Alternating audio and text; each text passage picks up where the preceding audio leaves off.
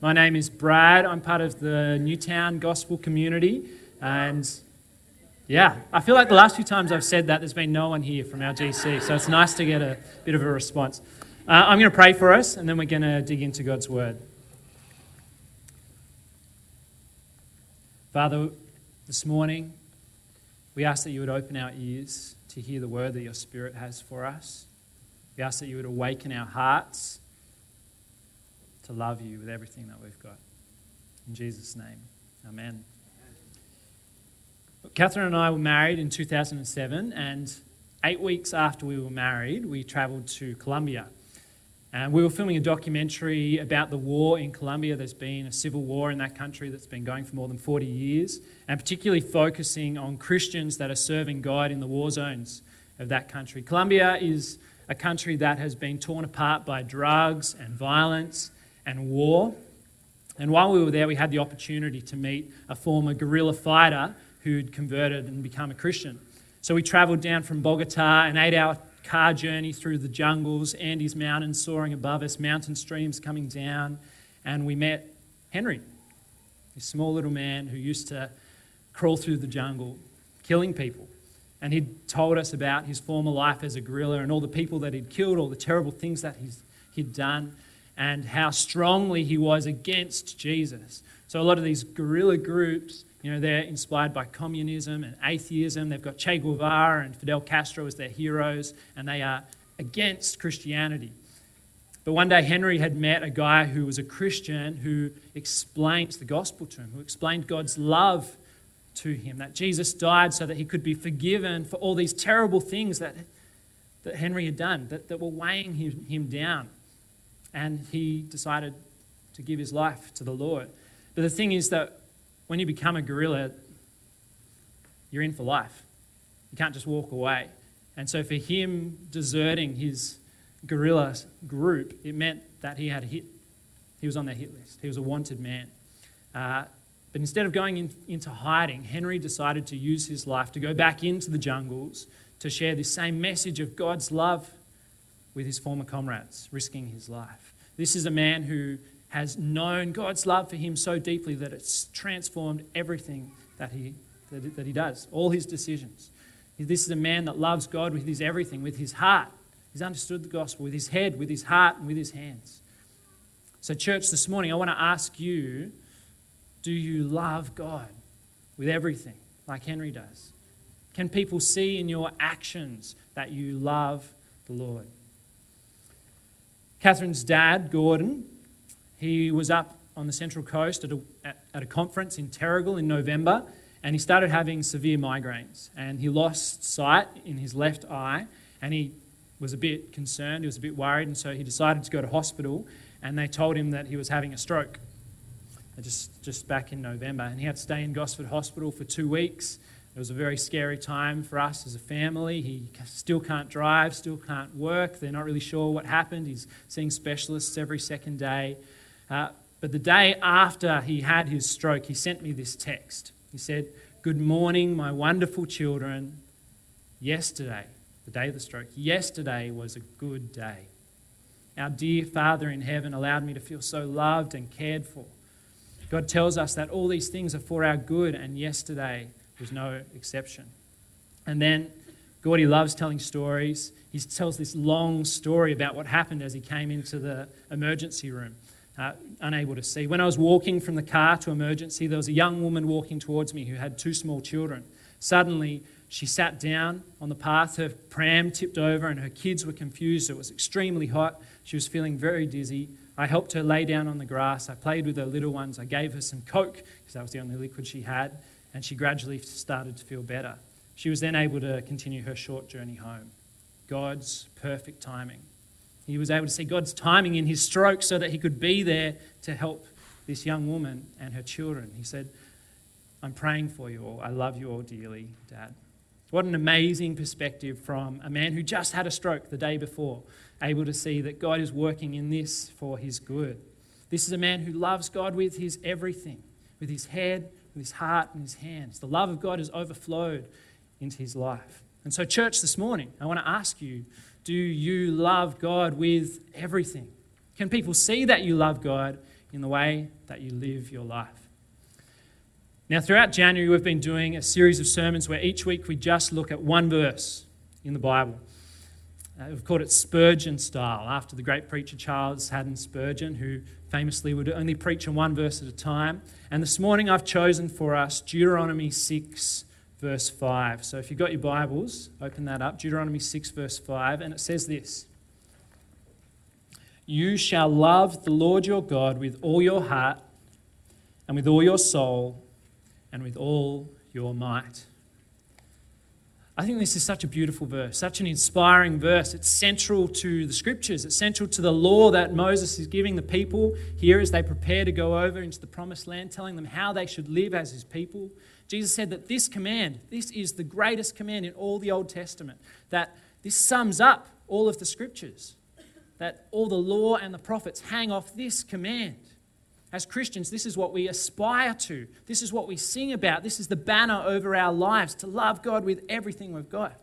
At Anchor, we want to be a church where we live in community, on mission for Jesus. We want to love him with everything. This is a verse that calls for total devotion to God, to worship him alone, to love him alone with everything we've got. It says with all our heart, with all our affections, all our emotions, for him to be our greatest joy and our greatest delight. But in the ancient world, the heart was not just the source of our emotions, but also the center of the will. So for us to love him with all our decisions, for us to make our decisions based on his will alone. For us to love him with our minds, for him to be our first thought in the morning, our last thought in the day, our constant source of meditation and prayer throughout all our days. For us to devote ourselves to knowing him. With our soul, we're not just physical people, we're spiritual people, and God wants us to live our lives in love for him with everything we've got.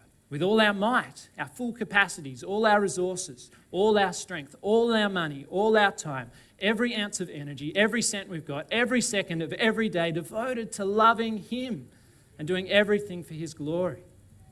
I want you to feel how all-encompassing this command is, this call is. Christianity is not something that takes up your Sunday morning.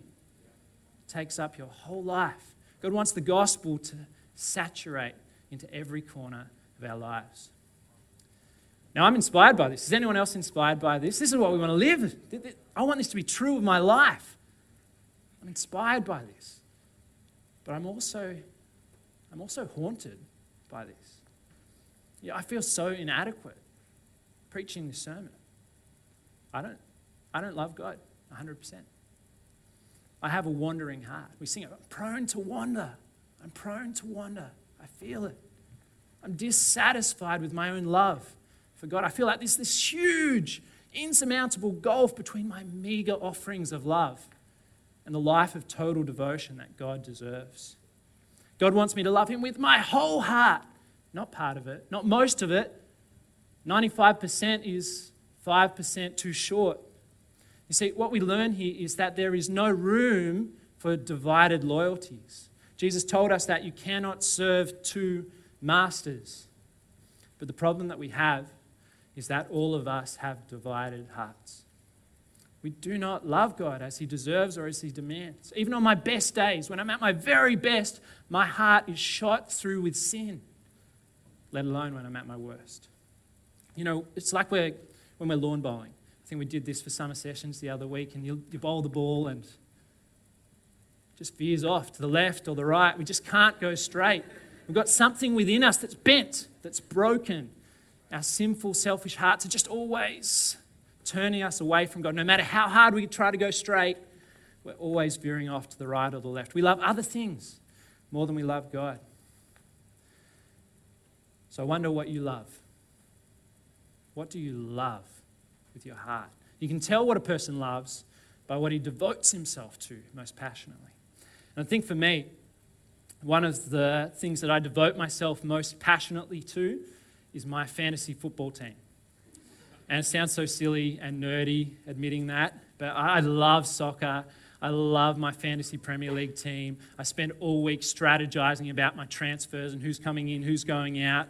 The games are played on Saturday night, and so I wake, I think Ruben woke up at 4 o'clock this morning, and I'm rocking him to sleep, looking at my phone, seeing how teams have gone overnight. I check my phone first thing in the morning to see how my fantasy team has done. And then as I'm coming to church, if I've had a really good week, then I'm super excited. If I've made poor strategic decisions, then I'm walking around shoulders slumped, feeling so frustrated with myself. What about you? What do you love? What do you devote yourself to, your time and your energy? What is your life's overriding passion? What excites you? What gets a smile on your face, gets your blood pumping? What do you talk about most passionately? What do your actions tell us about what you truly love?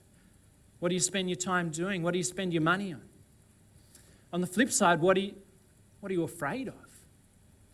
What does that tell us about what you love? What makes you angry or frustrated or stressed? What does that tell us about what you love? Now, this summer, I'm studying at Bible college at the moment, and one of the perks of that is that we get a 3-month summer break. And I had big aspirations for this summer. I was hoping that Catherine and I would settle in some really good habits of quiet time and exercise, caring for ourselves spiritually and physically. I had this long to-do list of stuff that I wanted to get done for college and church. And just this summer, nothing has gone to plan. We started toilet training with Eva, and we thought, she's a clever kid. Anyone who knows her, we thought 1 hour later she'd be in undies and she'd be fine. And she's still she's made a lot of progress, but yeah, it's been really hard. It's toilet training. Whew, that's a way to wipe out a summer. Our kids haven't been sleeping well. Eva split her head open and had to go to the hospital. Catherine's dad had a stroke. Catherine cricked her neck and couldn't get out of bed for a few days. A vomiting bug came through our family and wiped us all out. There was 1 week where every single one of us had to go to the doctor for something different. We were at the doctor every single day of the week. And then on top of that, there was all the preparation for Christmas. I preached my Advent sermon in the lead up to Christmas, and it's like we were living that out, that craziness of Christmas. And that to-do list that I had, I didn't get any of it done. And it left me tired and stressed and frustrated. What does that reveal about what I love? I think it reveals 2 things for me as I reflect on it. I think it reveals that I love to be in control. I love to make lists. I love to be organized. I love to plan. I love to set goals. I love to plan out my life. And what I'm doing is I'm pretending like I'm God. And I want to plan out how things are going to go in my little kingdom. And when things don't go to plan, when I realize that I'm not God and I don't have control over my life, I get frustrated and stressed. And I think the second thing that it reveals about me and my heart and what I love is that I love the praise of others more than the praise of God.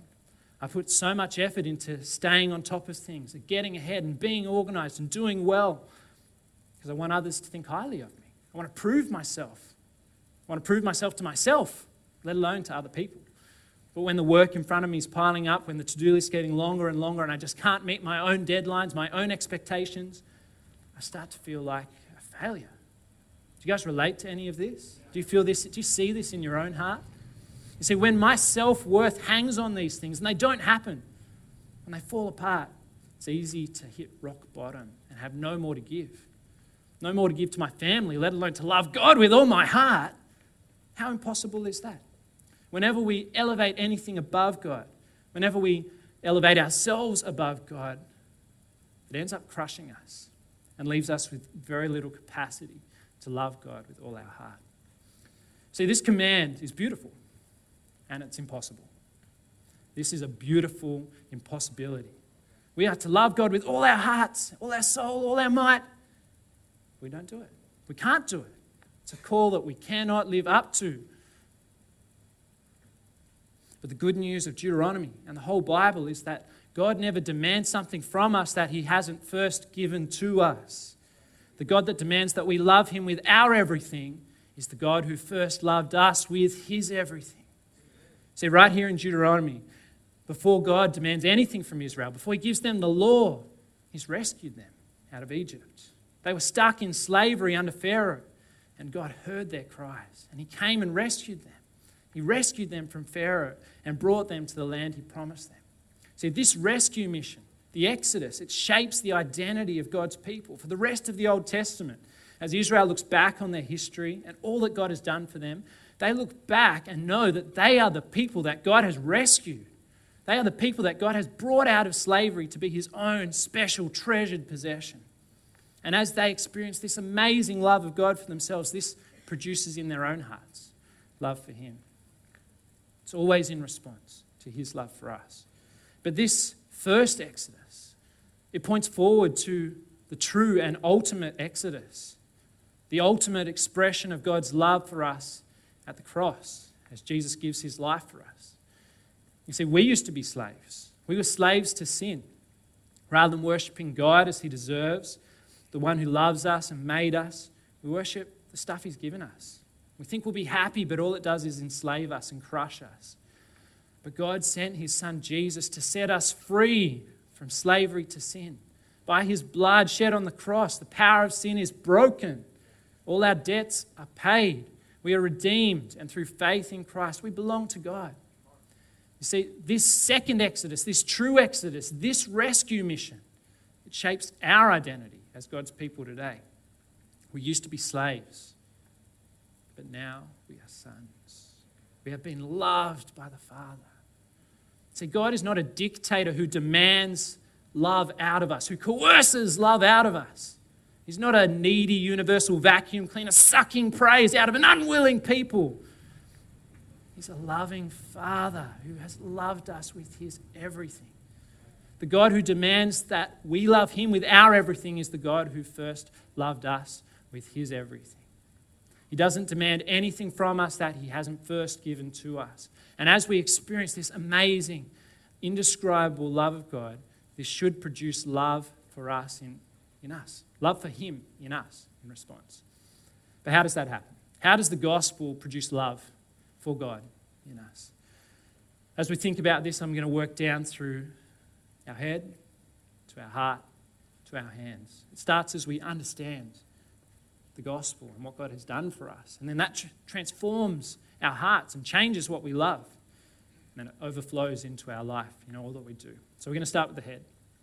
So when you understand how much God loves you and how much he has forgiven you, it should produce love in your life. So it's like the parable that Jesus told of the two debtors. Does anyone remember that parable? Luke 7.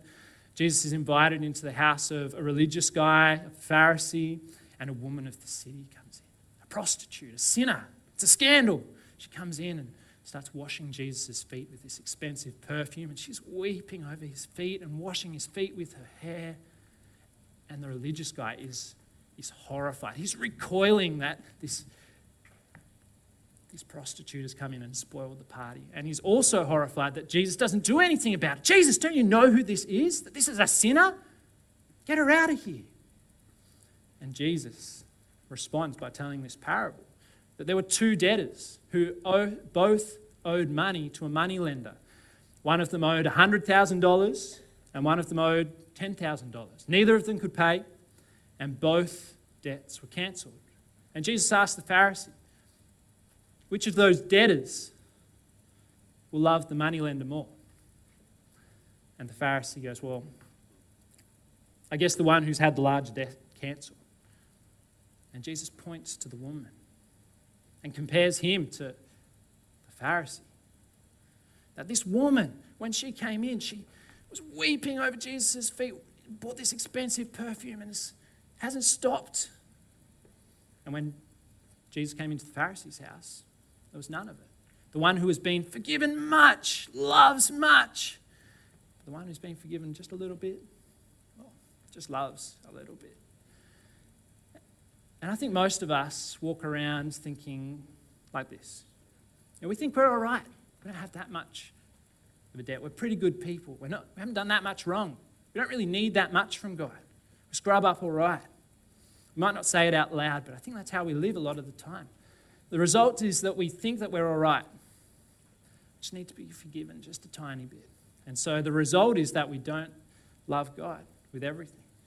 So we need to see the true state of our predicament without Jesus, that we have sinned before him. We have a huge debt that we owe to God. We deserve death. We are in a desperate state, drowning in sin. Debts we could not pay. We are destined for judgment and condemnation. And we desperately need a Savior to rescue us. There's nothing that we can do to save ourselves. It's not just like we've shortchanged God. And he just so looks it. It's like we're on death row. When you understand how great your debt is before God and that he's cancelled it, he's wiped it all away, he's forgiven us. It feels like this amazing burden has been lifted from your shoulders. Just like Henry at the start, he had this huge weight on his shoulders, all this guilt of all the people that he'd killed and all the terrible things that he'd done, and the good news of the gospel that all of that could go on Jesus. That all of that debt could be cleared from his shoulders and he could stand up straight. No shame, no guilt, no fear. Produce love in his heart. So church, this morning I want to ask you, when you analyze your heart, do you think you're over here? Or do you think you're over here? Do you see how great your debt is that you owed before God? And do you see what Christ has done to wipe it all away, to forgive you? See, when you truly understand in your head how much you have been forgiven by God, when you see things rightly, love for God will spring forth in your heart. Jonathan Edwards, who was a pastor and theologian in the 18th century, said that the chief mark of conversion, the chief mark of being a Christian, is affection for God in our lives, love for God. So church, this morning I want to ask you, do you love God? Does your heart warm at the good news of the gospel? Is there joy and gratitude when you reflect on all that God has done for you? Now, for some of you here today, you might look at your heart and you go, it doesn't. My heart is far from God. God longs for us to come back to him. He longs for you to come back. He's like a father waiting with open arms to embrace you for you to come home. And when you get there, there's not guilt and condemnation. There is grace and forgiveness and feasting and celebration. Maybe for some of you today, God is pursuing your heart right now. And you've been struck by his amazing love for you and the forgiveness that he offers you.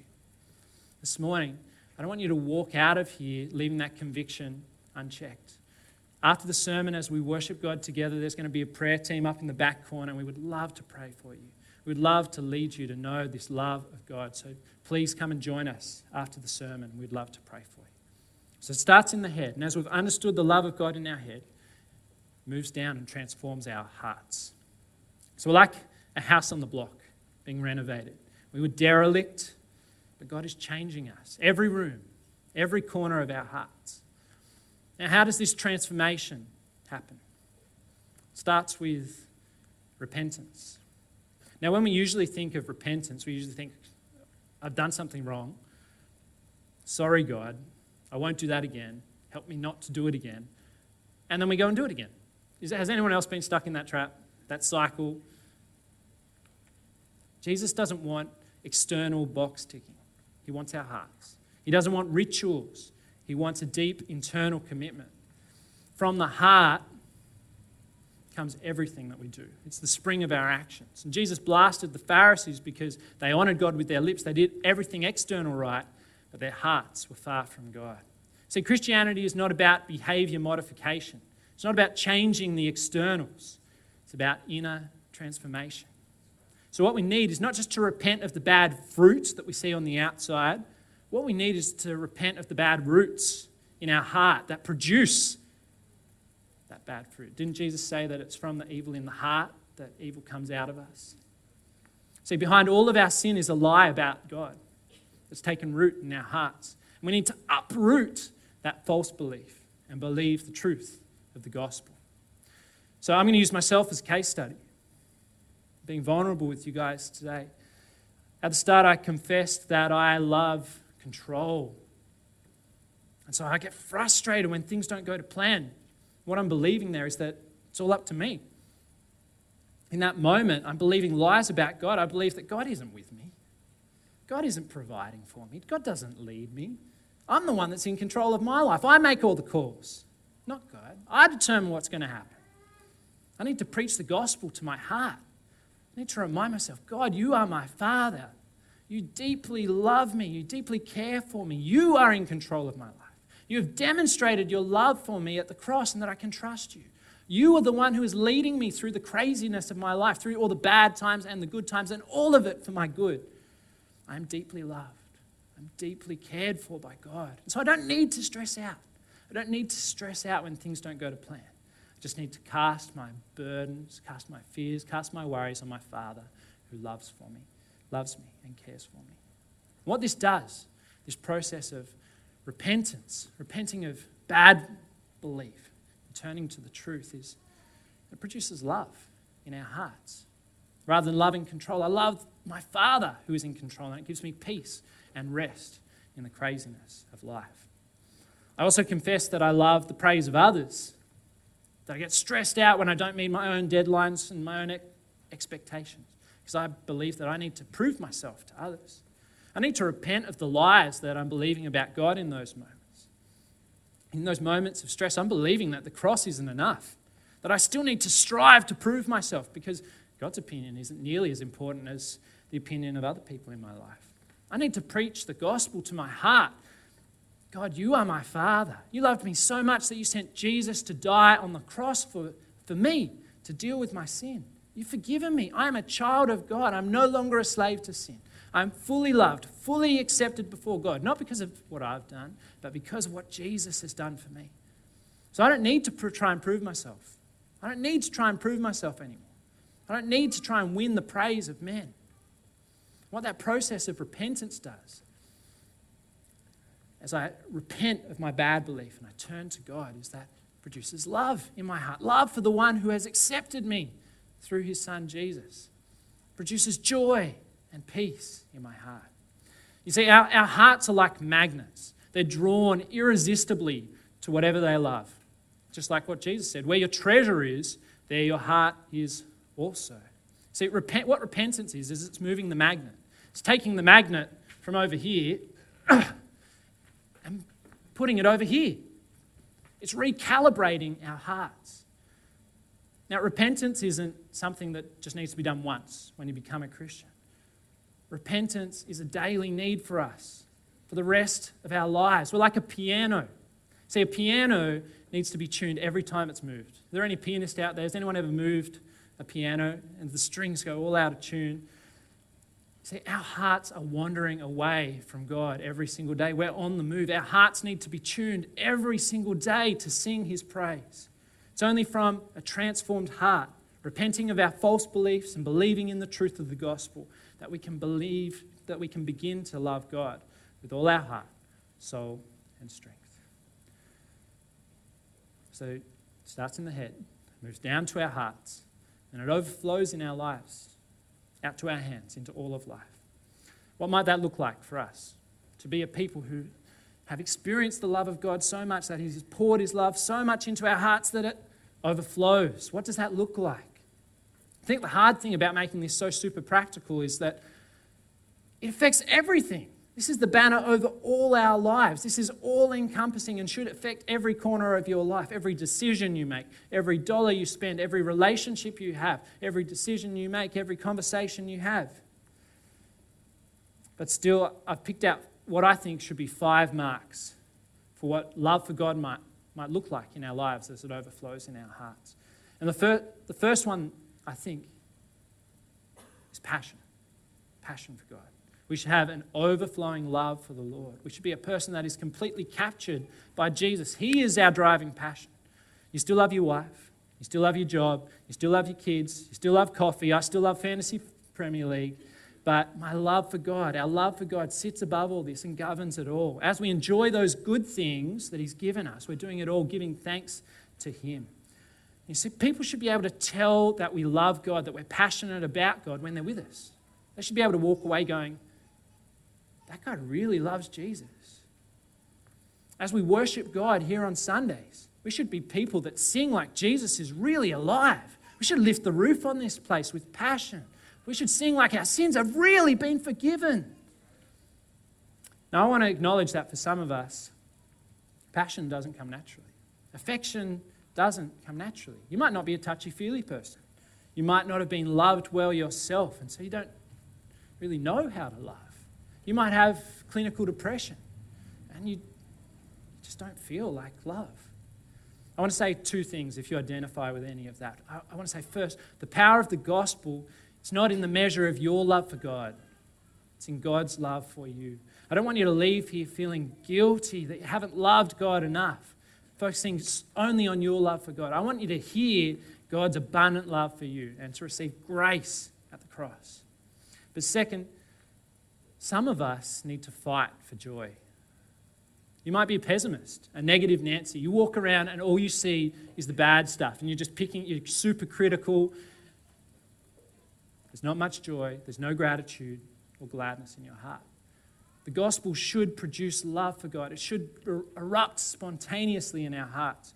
But if you're not naturally an emotional person, if you're a pessimist, then you need to choose joy. You need to choose to love God with all your heart. Now, that's not manufacturing an emotion that isn't there. It's preaching the gospel to your heart and reminding yourself of the great joy that it is to be loved by God. So the first mark is passion. Second mark is that we talk about the gospel. People talk about the things that they love, don't they? What do you talk about?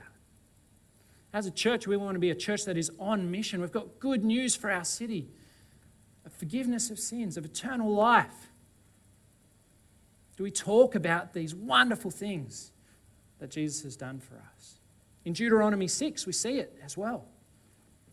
This is what it looks like for the people of Israel, to talk about the amazing things that God has done, to talk about these commandments. In verse 7, it says, "You shall teach them diligently to your children. You shall talk of them when you sit in your house and when you walk by the way and when you lie down and when you rise." We should be a church that is fluent in the gospel. In every conversation, every household, every moment, reminding one another of what Jesus has done for us. The third thing, the third mark of love in our hearts is obedience. Again, we see this in Deuteronomy 6. God has commanded these things so that the people might go over into the land and do them. Jesus said, "If you love me, you will obey my commandments." Now, this isn't obedience so that we can manipulate God and get a blessing out of him. This life of obedience in the law of God is the life of blessing. This is the way that God made us to live. And when we love God, we love the things that he loves, and we want to live the way that he has designed us to live. If you love me, you will obey my commandments. Passion. We talk about the gospel. Obedience. And fourth mark, delight in the word of God. If we love God, we want to know him. We want to know him deeply. And the way that we know him is through his word. Psalm 19 paints a beautiful picture of what this delight in the word of God looks like as the psalmist reflects on the scriptures. He says that they are more to be desired than gold. Is that true of your attitude to the Bible? Do you desire to know God more than you desire to grow your bank account? They're sweeter than honey. They revive the soul. They make us wise. They rejoice the heart. I think we all know that we feel most spiritually alive when we're deep in the Word. I know that's the case for me. I feel like my love for God peaks when I'm saturated in the Scriptures and when I'm surrounded by people who love Jesus, who are reminding me of the gospel. Deuteronomy 6, again, it paints this picture in verse 6 of a community that has God's Word on their hearts. And these words that I command you today, they shall be on your hearts. The Word of God kindles in us the love of God. The Word of God kindles in our hearts the love of God. It's keeping God's Word central in our lives that nourishes our love for God. Now, most of us here will know that quote by C.S. Lewis that our desires are not too strong but too weak. We need stronger desires for God. Our love for him should grow throughout our lives, and it's the Word of God that helps our love to grow. On our wedding day, Catherine and I prayed in our wedding vows, may God enable us to grow in love together. Our love wasn't complete on the day we got married. That wasn't the end of our love story. It was the start of it. Marriage should be like a good wine that gets better with age. It should be like that. The longer you go, the deeper you know each other, the more you've walked together, the more that you love one another. And how much more should we desire that in our relationship with God? You can fall deeper in love with God, your Saviour. Wouldn't that be a great goal for you for this year? To cultivate in your heart an ever-increasing love for Jesus by devoting yourselves to the Scriptures. Passion, talk about the gospel, obedience, delight in the world, and the fifth one we're going to consider today is love. love for others. We encounter other people the same way that God has encountered us. Just like God has sent his son Jesus to serve us by laying down his life at the cross as a ransom for us, we now serve others. Just as God has given us his generous, extraordinary grace, we're now generous to others. Just as God has welcomed us into his family, adopted us as sons, we now show hospitality and welcome to others. Love for others is the fifth mark of what love might look like, overflowing into all of our lives. Now, our ultimate example of loving God with everything, with all your heart, with all your soul, with all your might, is Jesus. He is the only person who can stick up his hand, who can say truly that he has loved God with everything, all his heart, all his soul, all his might. He was completely obedient to his Father. He loved him so much that he obeyed his will, not his own, and went to the cross to die for us. It's his obedience, his love for the Father, his righteousness that counts for us. Where we fail, his love counts for us. It's only because of his love for God and his love for us that we can now love him with everything. And that should be the banner over our lives. That should overflow into everything that we do. I hope you've been challenged this morning, church. I hope this is a verse that you can stick up as a banner over your hearts, and that you want to grow in this area this year. I know I certainly do. We're going to come now to a time of worship. The band is going to come up. And this is an opportunity for us to put that first mark into practice, to be a people that is passionate for the Lord, that has an overflowing love, to sing like Jesus has really risen from the grave, like our sins have truly been forgiven. The first song we're going to sing is Savior King, and it says, "We love you, Lord. We worship you. You alone are God. You alone are good. You sent your Son to carry that heavy weight, our weight of sin, that heavy cross, the weight of sin." Let's sing that from the heart. Let's really mean that. Let's sing that with passion.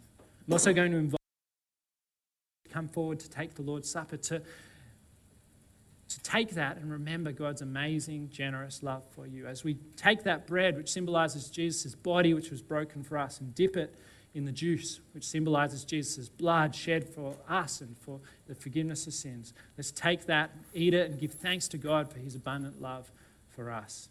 And if you have been challenged, there will be people at the back to pray for you, and we'd love to pray for you. Let me pray for us now.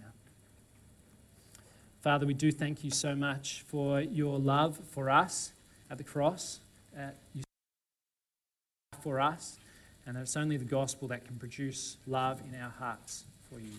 Father, we ask that you would awaken our hearts, that you would enlarge our love for you, and that we would serve you with everything that we've got, that your love would overflow into all of our lives, and that as people see our lives and our actions, that they would be able to see that we love you and that we have been greatly loved by you. We pray this in Jesus' name. Amen.